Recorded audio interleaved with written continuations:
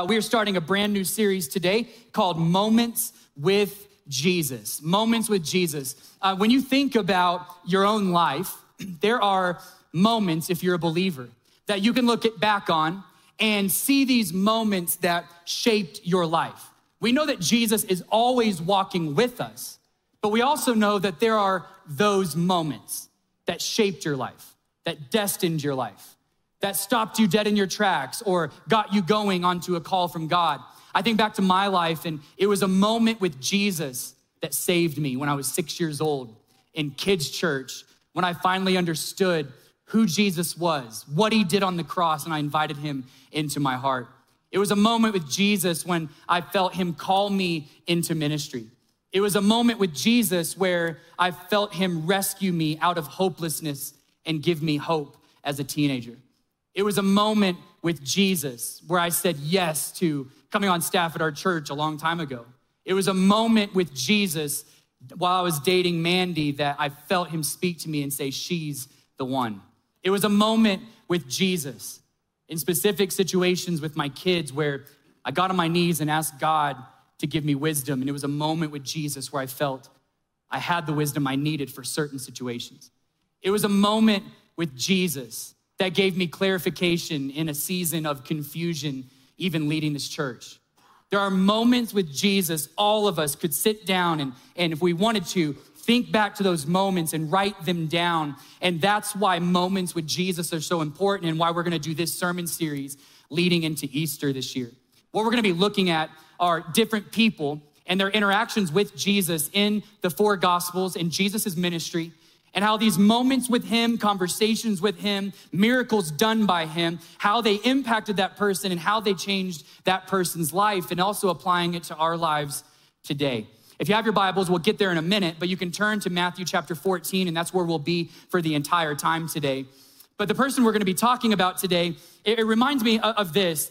When you're watching a movie or reading a book, no matter what your favorite genre is, my wife and I could not be on more polar opposite ends of our favorite genres in movies. I like the most make-believe, science fiction, fantasy genre ever. Anybody fans of like science fiction, sci-fi, fantasy? Mandy is the complete opposite. She wants what's real.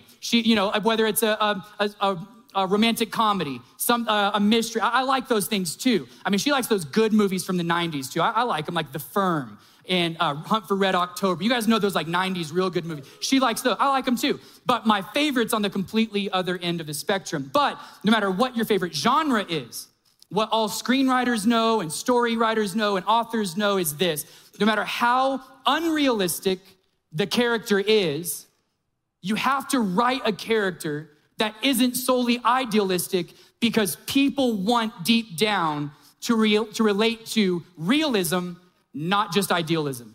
Even with like the Marvel movies, with all the different superheroes, the DC movies, the Marvel movies, where you have Superman, Batman, you got Thor. No matter what, this is the funniest thing about it. If you don't believe me, this whole identifying with people thing is real, because those are the most idealistic, not real people ever. But for some reason, I can only speak for myself and guys, I'm sure it happens with women too, but for some reason, guys will walk out of a movie identifying with Thor. Like, I will walk out and go, we have a lot in common, babe, right? Like, we have a lot in common. We will walk out of a movie going, I see myself in Superman. Why do you see yourself in Superman? Because the writers know, no matter how idealistic this person is, they have to have this realistic side to him so humans can connect. And that's why I view God putting Peter in the Bible is his gift to us, because he is not idealistic. He is the most real person you could ever imagine in the Bible. And we're gonna be looking at a moment he had with Jesus. Peter is always the first one to talk, the first one to act. He's always the first one to mess up. Jesus has to correct him. I read this last week. One commentator, one theologian said about Peter, he said the only time he didn't have a foot in his mouth is when he was taking his left foot out and replacing it with his right foot. He always was saying the wrong thing, doing the wrong thing. And in this story today, we're gonna pick up again in Matthew chapter 14. There's so many to choose from with Peter, but this is one of my favorites. And the story really begins in the feeding of the 5,000, but that's not where we're gonna be today. It quickly moves into another story of Jesus walking on water, followed by Peter walking on water. The story begins though, the feeding of the 5,000, Jesus takes the little boy's lunch, the 5 loaves and 2 fish, and he multiplies the food to feed 5,000 men, not including women and children, about 15,000 people that day. The disciples see this miracle. And if you're following along, I'm not gonna read the story today, I'm gonna tell it. So if you wanna follow along, what you'll see right when the story of the feeding of the 5,000 is over, the very next word is the word immediately. And it says, immediately, this is the sentence, Jesus made his disciples get into the boat and he sent them to the other side of the Sea of Galilee. He made them get into the boat. Jesus finished conversations with people on the hillside and as they were going home. And the Bible says he went up a mountain to pray as the disciples went into the Sea of Galilee at night. The sun had just gone down. They go into the Sea of Galilee. What should have been a 2-hour trip to Bethsaida ended up being an all-night fiasco because a giant storm, the Bible tells us, comes and it beats against the boat. They're afraid for their lives. And where's Jesus? Not in the boat. Now, if you're like me, and I know we are like the disciples because we're human, this is the part of the story where if you're the disciples, you're thinking, how could a good and loving Jesus, who we just saw do all of these great miracles, how could a good and loving, all-knowing Jesus make us get into a boat knowing there was a storm? Because what we'll find out is he's the Lord of the storm. Jesus goes up the mountain to pray, and then all night long, and the Bible tells us at the darkest moment of night, right before dawn, the disciples, right before they think they're gonna die from this hurricane-force wind storm, see a figure walking on the water. The other disciples immediately yell out, it's a ghost. And they're wondering what this figure is. And then Jesus calls out to them and says, take courage, it is I. And he claims he's Jesus.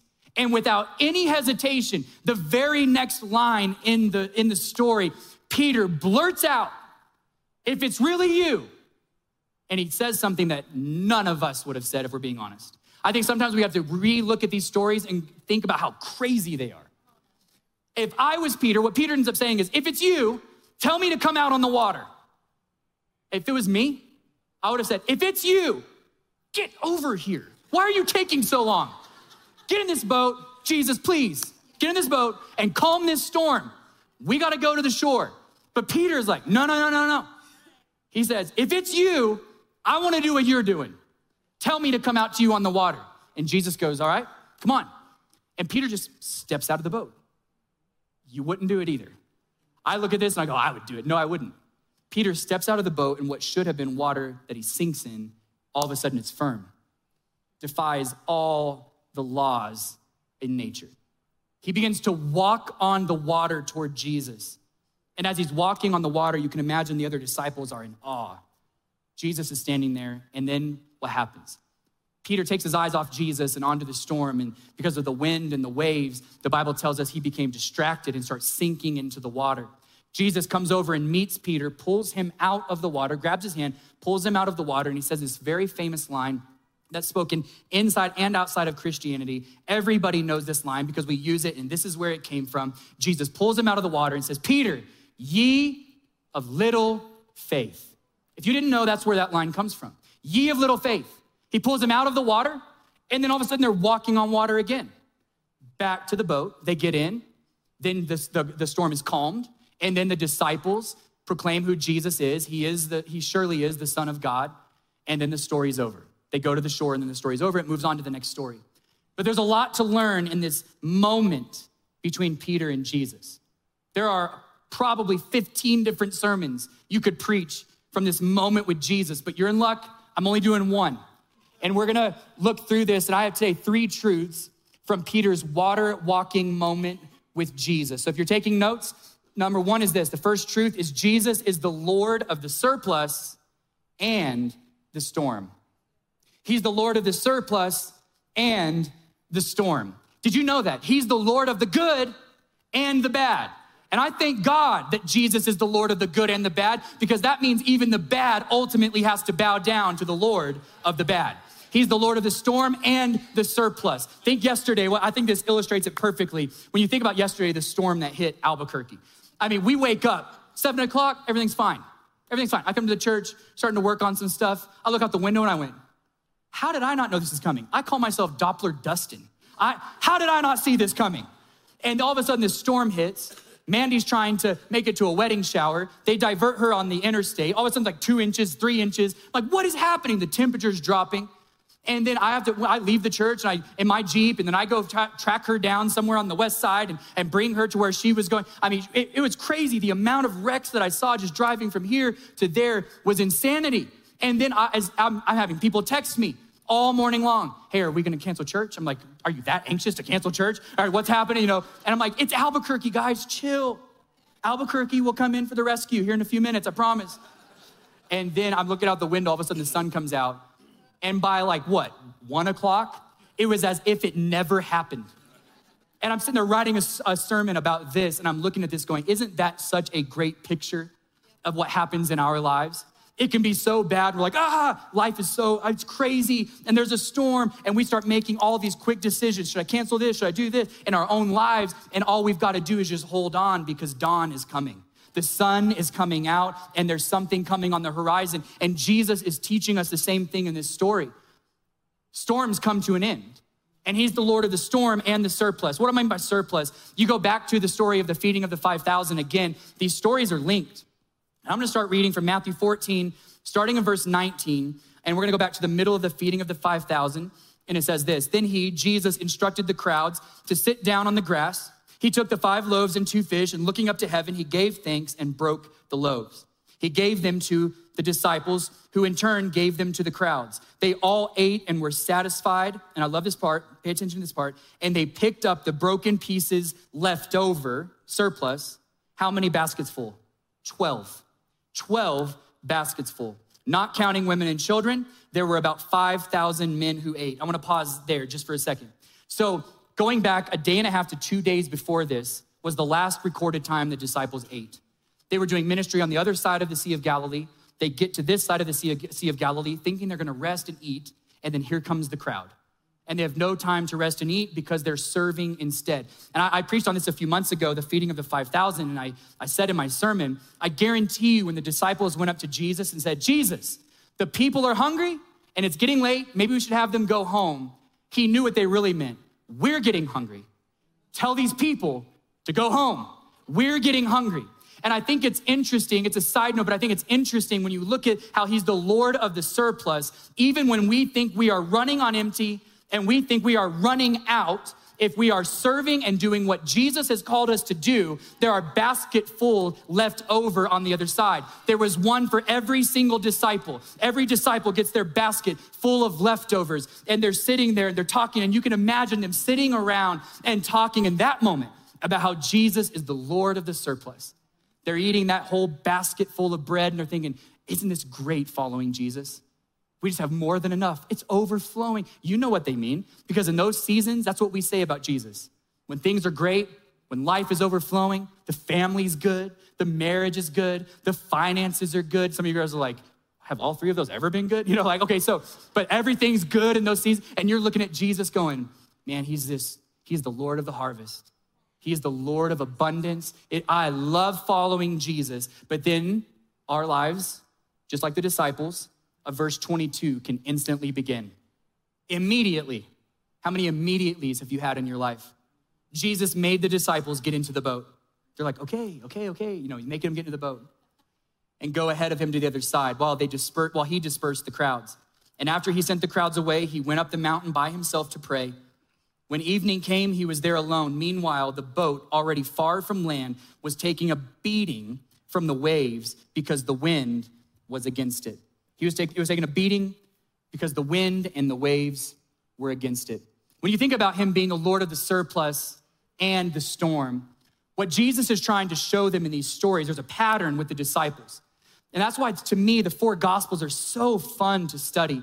The 4 Gospels are Matthew, Mark, Luke, and John, if you're not familiar, and they detail the life and ministry of Jesus. When you get to this part of all 4 books where Jesus is working with his disciples and discipling them, it's a picture of what he wants to do in our lives, and that's why it's so fascinating. Because you look at all of these stories and what's happening, and you begin to see a pattern. The disciples, just like us, are going through a situation, and they see what is. And that's what we do too. We analyze what is. It could be a good scenario or a really bad one. Here's what's happening. And then just like the disciples, we see this in the story of the 5,000 and in the story of the storm on the water. The disciples see what's happening. We need food. We need rescue. And then what happens is they jump all the way from they see what's happening into what they feel like should be happening, okay? And this is what we do too. There's a problem with this though. The problem is once we know what is happening, we are control freaks. And so what happens is we like to tell God we solved the problem for him. I mean, I can't tell you how many times I've been in prayer, truly, and I end up laughing at myself. So I'll start praying about, God, I don't know if you've seen, but there's this problem going on. But don't you worry, I already have a plan. I have a way you can rescue me. I have a solution for you. Aren't you proud that I can solve this problem for you? And I jump to what should be done. But when you jump from what is to what you think should be done, you jump over what could be done in Jesus' name. And we see this over and over and over again. In the story of the feeding of the 5,000, the disciples say, here's what is. We have a large crowd and we don't have food. The solution, Jesus, we've already solved it. Tell them to go home. And Jesus goes, nope, I'm gonna tell you what could be, and you could have seen this if you didn't leap to what should be. You're gonna feed them. How? They could have never imagined when they jumped from here to over there that Jesus wanted to do something miraculous. And it's the same thing with the storm on the boat when Jesus is walking on water. When they're out in the middle of that sea with that storm, they're analyzing what is and they're jumping to what should be. And honestly, if we're being real, what probably was in their head is what should be happening is this is the day they stop following Jesus. Because he's nowhere to be found, just like in scenarios in our lives, what we think. We think he's not watching, he's nowhere to be found, and he's the one who put me in this boat. He's the one who did this. We jump to what should be, but Jesus says, just don't jump over what could be. They could have never imagined that Jesus would solve that problem by walking on water and calling Peter out to walk on water with him. So I wanna ask you today, what are you jumping over that God could be doing because you went straight to what he should be doing? Come back, look at Jesus and say, what do you wanna do? What do you wanna do here? In Jesus' name, and watch what could be happening. He's the Lord of the surplus and the storm. Point number 2 is this, the second truth, the impossible requires awareness and action. The impossible requires awareness and action. When we think about the impossible, Peter walking on water is impossible. But in order to do the impossible, it didn't require what we think the impossible requires. We think the impossible requires me being perfect, something crazy supernatural to prompt me. We think it's something we do that sparks the impossible. But here's what's interesting. The impossible is done by Jesus, but he gives us access to it. And it doesn't come through some of the things we think. It simply comes down most of the time, doing something impossible in our lives comes down to awareness and then the willingness to take action. What do I mean by awareness? John 10:27, Jesus is talking. He kind of gives us a clue into how people can connect with him and know when he's speaking to them and how we can achieve the impossible in our lives. John 10:27 says, the sheep that are my own hear my voice and listen to me. I know them and they follow me. Jesus does the impossible. And if I'm following him, my life is doing the same. And the only way I follow him is if I listen to him. And if I listen to him, I've got to know the difference between hearing and listening. You know the difference between hearing and listening. Ladies, if you're married and your husband, he's in the room, look at him. You know the difference between hearing and listening. Yesterday, I'll tell you, I'll confess my own sin. Yesterday, we were in the living room talking, Mandy and I, and we were in a conversation. It was a good conversation. All of a sudden, I got distracted. Somebody texted me, and I'm reading this text, and she's sitting across the living room, and I'm just going, yeah, I'm hearing, but I'm not listening. And you wanna know what's awful? When you get to the end of that conversation and you can hear her tone starting to come to the bump, ba-bum, ba-bum, all of a sudden, I have an anxiety attack. Because I'm like, I have no idea what she's been saying, and here comes the question, what do you think? There's nothing in my brain. Because I was hearing, but I wasn't listening. And how often do we do that to God? We get so preoccupied with what's in our hand and what's immediate. We're looking at God going, yeah, yeah, but I want to do this. Yeah, okay, yeah, And we're listening to God, and he's saying, you're hearing, but you're not listening. And unless you listen, you won't do the right thing. You won't act the right way. You won't achieve the impossible in your life. And we do the same thing with our teenagers. They're about to walk out the door on a Friday night, and you're telling them all the rules. Be home at this time, do this, don't go with that person. Don't go with that person. Are you listening? You're not listening. And they're going, and you stop them. And you go, listen, because you're going to be held accountable based on what I'm saying. And I think God is doing the same thing with us. Listen, because our lives depend on being connected to Jesus and being a sheep that can hear the shepherd's voice. I'll prove to you why this matters. Because Peter could hear the shepherd's voice. He was aware of the situation. Matthew 14, 25 through 31 says, as night was ending, Jesus came to them walking on the sea. When the disciples saw him walking on the water, they were terrified and said, it's a ghost. So the disciples were terrified, but not Peter. They said, it's a ghost. They were aware, but not at the level of being sheep, knowing their shepherd was near. It's a ghost, and cried out with fear. But then there was one other response. But immediately, Jesus spoke to them, have courage. He speaks, and guess who was the first person to not only hear, but listen? Have courage, it is I, don't be afraid. Peter said to him, Lord, if it's you, tell me to come to you on the water. So Jesus said, come to me. Peter got out of the boat, walked on the water, and came toward Jesus. The reason why Peter walked on water is because he was a sheep that knew the shepherd's voice. That's it. It could have been James, it could have been Andrew, it could have been any of the other disciples. But Peter was looking for Jesus in the storm, not just talking about Jesus in the storm. He was looking for him. Others saw a ghost. Peter saw Jesus and said, I'm ready to step out and do something. And when Jesus spoke, he listened, and listening prompts action. And when listening or awareness and action meet, in Jesus' name, the impossible can happen. Action was something Peter was great at, and something that some of us are great at, and some of us may not be great at the listening and prompting and acting, but Peter was great at it. It goes all the way back to the very first day Jesus called him. You go back to the edge of the Sea of Galilee that day. Jesus walks up to Peter and the other disciple, they're fishing, and Jesus walks up and has this conversation, and he says, hey, I want you to come follow me, and I'll make you fishers of men. Come follow me. They had just experienced a miraculous catch. Peter looks at Jesus, this man saying, come follow me. And what was Peter's action? What was his reaction to that? Now listen to the wording. Jesus in Matthew 14, when Peter says, if it's you, tell me to come out to you. And Jesus says, come to me. Come on, Peter. And all those, about a year and a half earlier, Jesus says the same thing to Peter. Peter's in a boat on the shore. And Jesus says, Peter, come to me. Come follow me. And I'll teach you to be a fisher of men. What does Peter do that day? He gets out of the boat and walks toward Jesus and starts following him. Exactly what John 10 says a sheep will do. Following the shepherd, following Jesus as his leader. And Peter has already developed the pattern of when Jesus speaks, I act. So when Jesus speaks in the storm, Peter's the one to act. It's a discipline we begin on small levels. So when it really matters, we are able and ready and willing to listen and act when it means a big move or a big decision, because I know the shepherd's voice. I listened to the shepherd's voice when he told me not to date this person, and I listened. So now all over here, when it comes to marrying the right person, I know his voice and I'm willing to step out and do what he's called me to do. It's a pattern that we develop.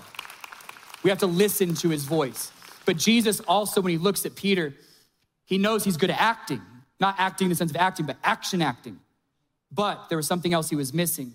Jesus was trying to show him that continuing to walk on water with Jesus requires something that Peter did not have yet, which was endurance in his faith. Peter could take that first step. Some of us are first step champs. When God says something, we're like, that's me. But then what about the follow through and the endurance? What about when someone makes you mad at church? Do you keep church hopping? What happens when it's time to serve? What happens when it's time to be godly in the home? What happens when your opinion isn't considered in a place that you wanted it to be considered? What happens then? Can you endure and can you walk through the storm? Number 3 is this, the third truth. Faith requires focus. So when you think about this water walking moment that Peter had with Jesus, what we find out is that faith requires focus. Matthew 14, 30 through 31 says, but when he saw the wind and the waves, he became afraid. When he looked at the wind and the waves, he became afraid and started to sink. He cried out, Lord, save me. Immediately, Jesus reached out his hand and caught him, saying to him, you of little faith, why did you doubt? There's 2 things, and I have enough time in this service, so I'm gonna tell you the one thing I didn't say in the other services.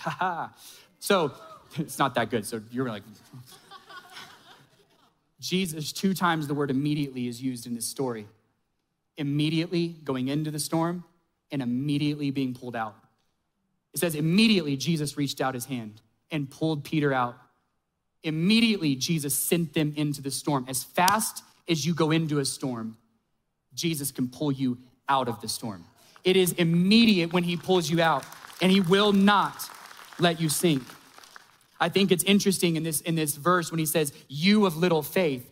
The other day when I was thinking about, several years ago on this point, I was thinking about this, and I was praying. I was just like, there was part of me that was kind of not frustrated at God, but I had some questions.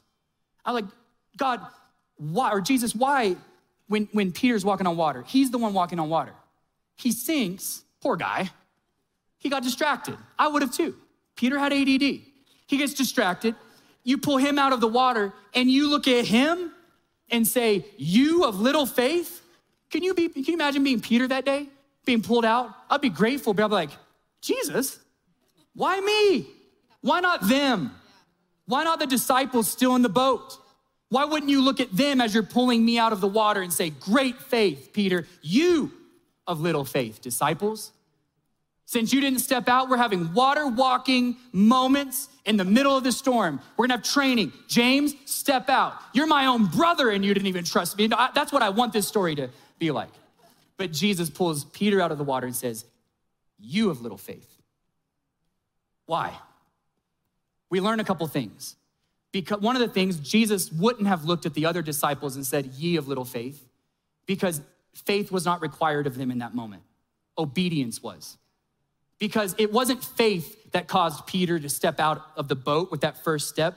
It was obedience. If Jesus never told him to come out on the water, it would have been a faith step. But the moment he said, if it's you, tell me what to do. If you ever pray that prayer, Jesus is going to tell you what to do. And the moment he tells Peter what to do, it's no longer a suggestion. It's no longer a faith step. Now it's an obedience step. When God tells me what to do, I have one option. Do it. I step out. So Peter was not being commended for stepping out and walking on water. What faith was in this story isn't the fact that Peter was walking on water. Jesus was trying to teach him that real, sustaining, enduring faith is keeping your eyes on Jesus while you're walking on water and not getting distracted by the circumstances of life as you're pursuing what Jesus is calling you to do. That's why he says, ye of little faith. He's preparing Peter for what's to come in his life. Another interesting thing is there's another time in scripture where Jesus uses this phrase, little faith. Little faith was also used in a positive way when Jesus was talking about faith in general, and he's talking about a mountain moving. You know the story. Jesus said, what does it take to move that mountain? Just a little faith. Faith the size of a what? Mustard seed. It's the exact same wording Jesus used for the mustard seed conversation as he did with Peter. Several of the theologians, when I was researching this, they believe that Jesus was not speaking this out of condemnation or reprimanding Peter, but he was speaking this in a roundabout way, encouraging Peter, because what he's showing is the faith to move mountains, just a little faith. Because just a little faith partnered with Jesus, we can still do the impossible. Just a little faith. But this whole story is about preparing Peter for the future.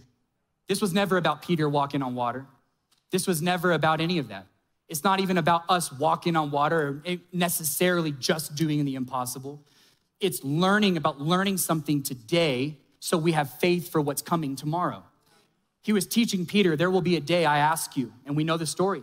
After Peter denies Jesus 3 times, Jesus appears to Peter and brings him over to a small fire on the shore of the Sea of Galilee and commissions Peter back into ministry. That was the moment that this story was training him for. Because Jesus is saying now, just like come out to me on the water in the middle of a storm. Peter, I know there's a storm raging around you in life. You feel guilty because you've denied me, but are you ready to come out to me again? And Peter says 3 times, I will feed your sheep. I love you. I will feed your sheep. It's time to step out again. And this whole story of Peter walking on water was when Peter took that step of obedience to say yes to the call of God. There were storms that awaited Peter. There was the storm of persecution, the storms of jail time, the storms of beating, the storms of uncertainty in the future, the storms of having to pick up and move from place to place. There were storms coming. What Jesus was teaching him in Matthew 14 is, in the middle of storms, don't look at the storm. Look at the Lord of the storm. Keep your eyes on me, and you will endure and thrive in this life and what God has called us to do. Hebrews 12:2 says this, we must keep our eyes on Jesus, who leads us and makes our faith complete. It's keeping your eyes on Jesus that makes faith complete. And it's literally what Jesus was teaching Peter in this story. It's keeping your eyes on me that keeps your faith complete. I want my faith to be complete. I want when Jesus calls me out of a boat of comfort, I want to be the first one to step. I want to know his voice to where when he speaks, I act, I move, and I do because I want to be the sheep that knows the shepherd's voice. In the midst of uncertainty and what other people might say, the winds and waves of opinion, the winds and waves of all of these other things, I want to know that I can hear the voice of Jesus, and I don't want to be a disciple that stays in the boat. I don't. I want to be the one that says, if it's you, I want to do what you're doing. I want to go where you go, and I want to be a part of what you are doing. Faith isn't taking the first step. It's taking the next step, and the next step, and the next step after that. And that's what Jesus is wanting to teach you in this storm. Sometimes he'll put you in the boat that goes into the storm. He will. But he's always there and watching because he's the Lord of the storm. And all the storms we go through, it's the necessary friction to develop us into the people he's called us to be. This is maturity to the max, and gosh, I fail all the time. But wouldn't it be amazing to start shifting our focus away from the storm being an opponent to actually being a friend? If we looked at the storms of life and said, all you're doing as you rage against me and my family and my home, all you're doing is sharpening us. All you're doing is preparing me. All you're doing is developing me and molding me and keeping my eyes fixed on Jesus. Do your worst. I want to end with John 10:27 again. It says this in the Amplified Version. My sheep recognize and respond to my voice. I know them and they follow me. That's what I think all of us should be. The sheep that recognize and respond to the voice of God when he's calling us to step out and do something in faith.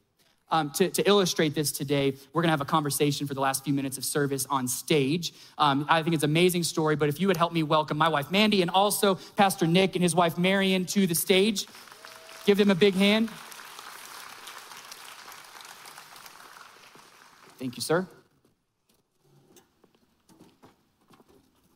So, Nick and Marion, so Nick is one of our executive pastors. You guys are familiar with Nick. And then also Marion. Marion oversees all of our live production. She's our live production director, which means that for years now, she's overseen our Sunday experience. And Nick, you're the executive over ministries, which is Next Gen and all of our groups and all the ministry, advancement ministries in the locally and globally and all of those things. But you guys are walking out what I'm preaching today. And I wanted to be able to have a conversation with you guys. And I think we also need to know for context, a lot of you guys are newer to the church, and we are best friends with them. Nick and I have known each other for 20 years. I've known Marion even longer. We are buddies. Our kids are all friends. And we want to talk, though, about something that God is doing in their life that's a good thing and a God thing. But about 6 or 7 years ago, Nick, just as friends, we were talking, and you brought up something to me that intrigued you, and it was England, of all things. England. And you brought this up, and you're just saying, Dustin, I don't know what it is, but I just feel like this draw to England. And I was like, well, go on vacation. But I felt this draw. And over time, that draw ended up developing. And he just said, I don't know when it is. I don't know what it is. I don't know how it will look. But I do feel like one day there will be some kind of calling that develops with us, with England. And so you fast forward a couple years ago, Nick talked to me and said, hey, this is really developing in my heart, and I want to be able to kind of pursue this to a degree. He's like, do you care if I kind of open, some doors and just see what God does with different possibilities there? And I was like, of course. And so through this whole thing, they've handled everything so perfectly and well. But Nick, I want you to maybe pick up there and give us a little context on what you guys are doing and what's led you to where you are. Yeah, I'll say this. God made it clear that many years ago that England was going to be a part of our story. He made it very clear to me, but he hadn't made it clear to Marion. And that was a big part of this journey was, God gave me a dream. God gave me a vision for the future. And in conversation, trying to work that out. What does this look like? What is this bullseye? What is this? And for so many years, it was just something that was in the back of my mind. It was a seed that God had planted in my heart, but there was no real expression of it. In addition to the fact that Marion wasn't too keen on the idea. Yeah, I think Nick shared kind of what he felt God was putting on his heart with me around the same time he did with Dustin. And for me, it was like a stiff arm, like, don't talk to me about it. If anything takes me away from Albuquerque, from my family, from the church, I don't want any conversation about it. I'm not doing it. And to be honest, I was pretty rude about it. Like, he would bring it up and try to talk to me about it. And I was like, nope, I'd shut it down right away. And around 2020, when we first started coming back to the church in person, is when I really felt the Lord convict me. And it was a, have you prayed about it kind of conviction. Like, have you talked to me about it? And I'm like, well, no, God, I really don't want to, But I knew that's what I had to do. And so it was about 3 or 4 months. I would come early every day to work here at the church. I'd get my coffee and I'd just start marching around the building. And what I was doing, several of the staff members saw me and they'd drive by and be like, what is she doing? But I'm just like prayer marching around the building and was wrestling it out with God. And I was saying things like, God, if you've placed this on Nick's heart and he really feels like this is what you're doing with our family, you have to change my mind and you have to change my heart. And so that's what we were working out. In the end of those months, I'm saying months of doing this, the best way I can describe it was a feeling of release, where it was you are released from what you are so used to and clinging on to is kind of what I can describe it as. And that turned into a confirmation that this is what we needed to explore together. And that's where we started our journey together for the first time in seeking the Lord and his plans for our family. Yeah, and what's cool for me, from our perspective too, we got to watch that. We got to watch God speak to you first and then start to work on both of you. Because when I first talked to you about it, you're like, Marion's against this. And I was like, yes. All right, good, yes, this is awesome. And then, Marion started before this, and I was like, okay, we got to start praying now. So it's really cool to see just God begin to confirm things in both of your lives. But you look back to this August, a very specific door started opening. Kind of share with us a little bit of that in that time frame. Yeah, that's so good. Like Pastor Dustin was mentioning earlier, this has been a journey, and there was not a clear expression of what this could look like. It was a seed, it was a dream. We believed it was God. When we got that confirmation from her, okay, now what? And so for the longest time, it was just there. And I was on a phone call with a friend of mine from England who's just been aware of this journey.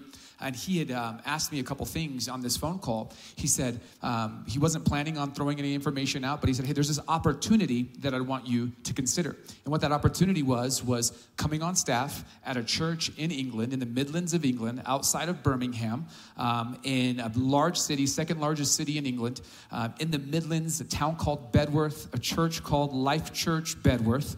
And it's a thriving church, it's a growing church, but it's not the senior role, it's an executive pastor role. And up until this point, that's not what had been in my head or in my heart when I was thinking about our future in England. It was a church plant, it was this, it was that.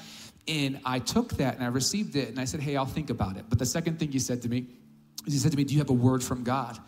And in that moment, I knew I had a call from God. I knew I had a dream from God, but I didn't have a clear word in scripture from God. And so I took the next couple days after getting off the call, kind of forgot about this idea of executive pastoring there. And I was sitting in my office, and I was in the book of Exodus in chapter 33. Again, none of that was in the forefront of my mind. And I came across a verse that rocked me, and it was at a time when the Israelites were in the wilderness, and there was some just drama happening. And God tells Moses, he says, go. He's telling him to lead the people into the promised land. And Moses' response to God in that moment was, how are they going to know that you sent me if your spirit doesn't go before me? Mm-hmm. And then in verse 17 of that is when I read it, and I got emotional because what God told Moses in response to that was, because I'm pleased with you and because I know your name, my spirit will go before you. I'll do what you ask. Great. And I felt God in that moment confirm this idea of going on staff at this church in England in my spirit. And I just started weeping. And I immediately called Marion and I said, I've got a word. And I know that this is what God is leading us to specifically. And, I had Dustin jump on the call and talk with the pastor there as well. Yeah, so what's really interesting about all of this is me trying to figure out my role. Because we are a sending church and we want people to thrive hearing from God and saying yes to what God's called them to do. But it's also my best friend. So there was this tension of I don't want this to happen, but I think God does. And I talked to the pastor. I'd been praying for a long time about it. And I talked to their pastor on the phone. We had a FaceTime call and he was amazing. His name's Danny and his wife's name is Naomi, and just amazing godly people.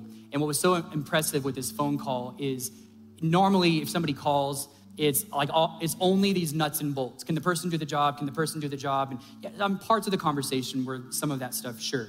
But the primary part of this conversation was, I want to talk to you about how much we care for them and how we're going to care for their daughters. We're going to care for them. I want you to know as his best friend that they're coming to a place where they will be cherished, loved, and valued and taken care of.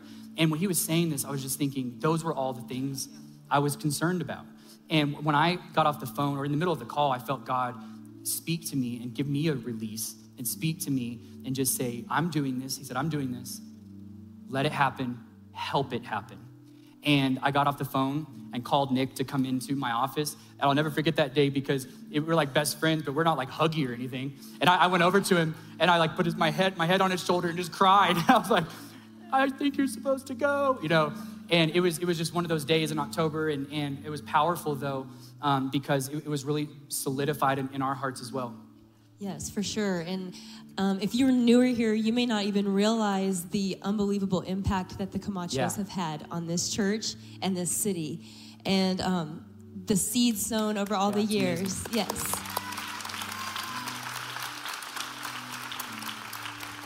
And something that I've been praying for them is that all the seeds sown here, that yes, ministries that they've started or developed here, they would continue to thrive and a harvest would just continue.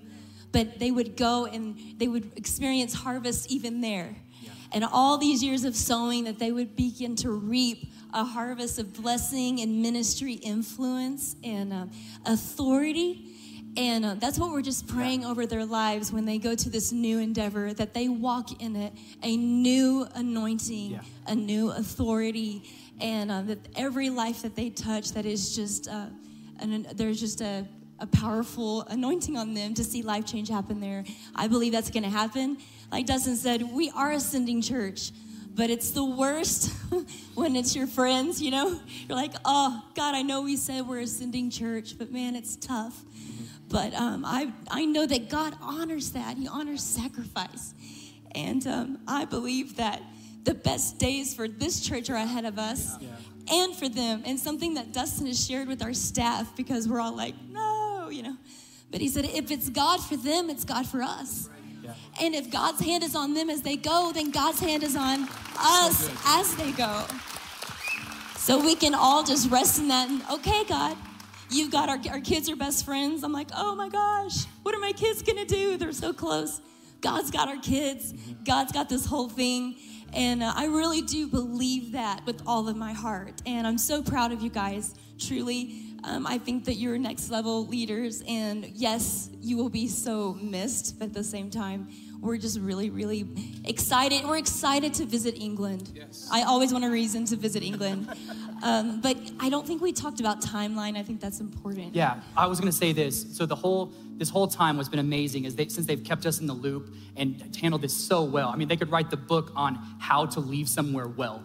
And what's so cool is being able to be kept up to speed on all of this. We were able to talk with our board through this fall, and we're able to help them financially and bless them as a church as they go and see this as a missions arm of our church. And it's so amazing. It's a privilege to be able to do that. And I know you guys have a lot of very big months ahead. And me even saying that, though, they're going to be out in the atrium, and 10 years on staff and more. I mean, I would love for you guys to pray about sowing into their ministry, into their lives, and what they're going to be doing in England. But yes, like what Mandy was saying, walk us through the next few months and what timelines look like. Yeah. First of all, we just want to say how much we love and honor you guys. We wouldn't have this opportunity if it wasn't for you. Dustin, you're the first person that believed in me, and you called out potential in me as a friend and as a roommate. And so I didn't get a chance to say this last service because we were on more of a time crunch. But I love you, and I appreciate you more than I could articulate. And your leadership, both of you. Love you too. Timeline. Yeah, timeline. At the end of April is when I'll be moving to England. And then at the end of May, beginning of June, is when Marion's going to go out there with our two younger girls after school gets out. Yeah, and I just wanted to say, I told them this last service, but the picture that I believe God gave me of Dustin and Mandy in particular is like them holding us up, like a pedestal kind of, through this whole process. And you guys are pure gold. Not only are you our best friends, but the best leaders. And we have had the honor and privilege of learning from you. You're giving us wisdom through this journey. And let me tell you, there's no way we could or would be doing this without you. And we just thank you. I think the world of you. You're welcome. Honored to do it. What we're going to do, how we're going to in this is we're going to ask their kids to come up on the stage and welcome them as they come. And we're going to pray over Nick and Marion and their family today. So we've got Britton and Hazel and Nadine and Dominic. And Dominic and Nadine, two young adult kids, are not moving. They're staying. Thank the Lord. Dominic oversees our young adult ministry here at our central campus, yes. And new within the last month or so, Nadine is actually overseeing our kids ministry in Maui, on our Maui campus. So just thriving. And this is Britton and Hazel, and they're moving. And I've said this the other two services, but I want to say it again because I truly mean it. I was praying for you guys this week, and I felt like what God wanted me to tell you was that if you lean in and embrace the sacrifice of your parents' calling, the calling, and embrace this as God's calling them. And I'll say this again too. You're allowed to have questions, and you're allowed to have frustrated moments, and you're allowed to be happy. You're allowed to celebrate. This is one of those, it's a tension. You're excited and it's sad. But gosh, what an adventure that God takes us on. And I believe that if you lean into your parents' sacrifice and their calling, God will multiply favor and opportunity in your lives. There is such a calling on both of your lives. You are leaders. You're amazing. And I just feel like this next season, you're going to thrive in levels that you can't even imagine. When you think about going, when you think about there, dream about what could be. Yeah. That's what I was thinking about in this last service, not what should be. Yeah. Think about what God can do in your lives when you get there, and it's gonna be amazing. Would you guys stand today and just stretch out your hands and let's pray for this amazing family. God, we just thank you so much for Nick and Marion and their kids and everything they've done in our church and in our city. So many ministry endeavors, so many seeds planted, so many lives changed because of their leadership and their yes to this place. And God, I pray that they would carry that, like what Mandy was saying, with them to England. And as they sow into Life Church, as they serve with Danny and Naomi, God, I pray that this would be an amazing church that thrives and grows. And God, that Nick will lead in levels he's never even thought he could. And God, I pray for Marion, and I pray that doors that could not be opened will open. God, I pray that she will walk in confidence and strength and know that every step is ordered by you. God, I pray for Dominic and Nadine as they stay. And God, I pray that you would encourage them, give them courage here, Father. Give them strength and stability, favor financially, blessing and opportunity, God, and protect their minds and spirits. And I pray also for Britton and Hazel. And God, I pray as they go, I pray that you right now, you would prepare the way with friendships, relationships, God. I pray that you would prepare the way with opportunities in ministry.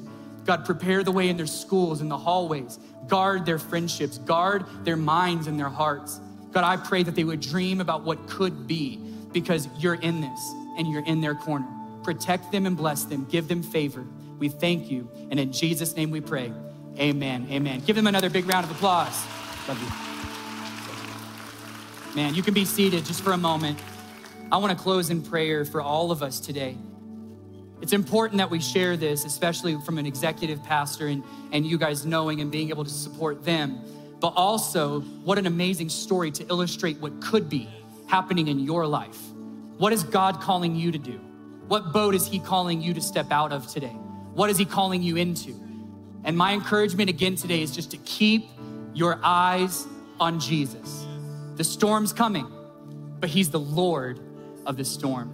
I want to pray over you today and just encourage you that this week would be an amazing week, a fresh week with new perspective, and that you would dream about what could be, what's on the other side of that faith step with Jesus. Father, we thank you today, and I pray over every person in this room. God, I pray that God dreams would be birthed.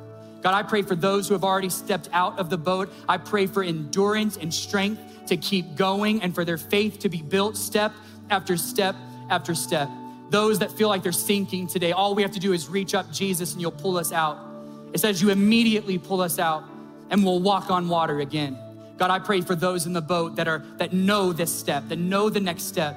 Maybe we're nervous about what that obedient step looks like. As we lean into you and hear your voice, may we listen to it, know it, and have the courage and strength to step out and act on what you're calling us to do. God, I pray for every person in this room, blessing and favor. And in Jesus' name we pray. We all said,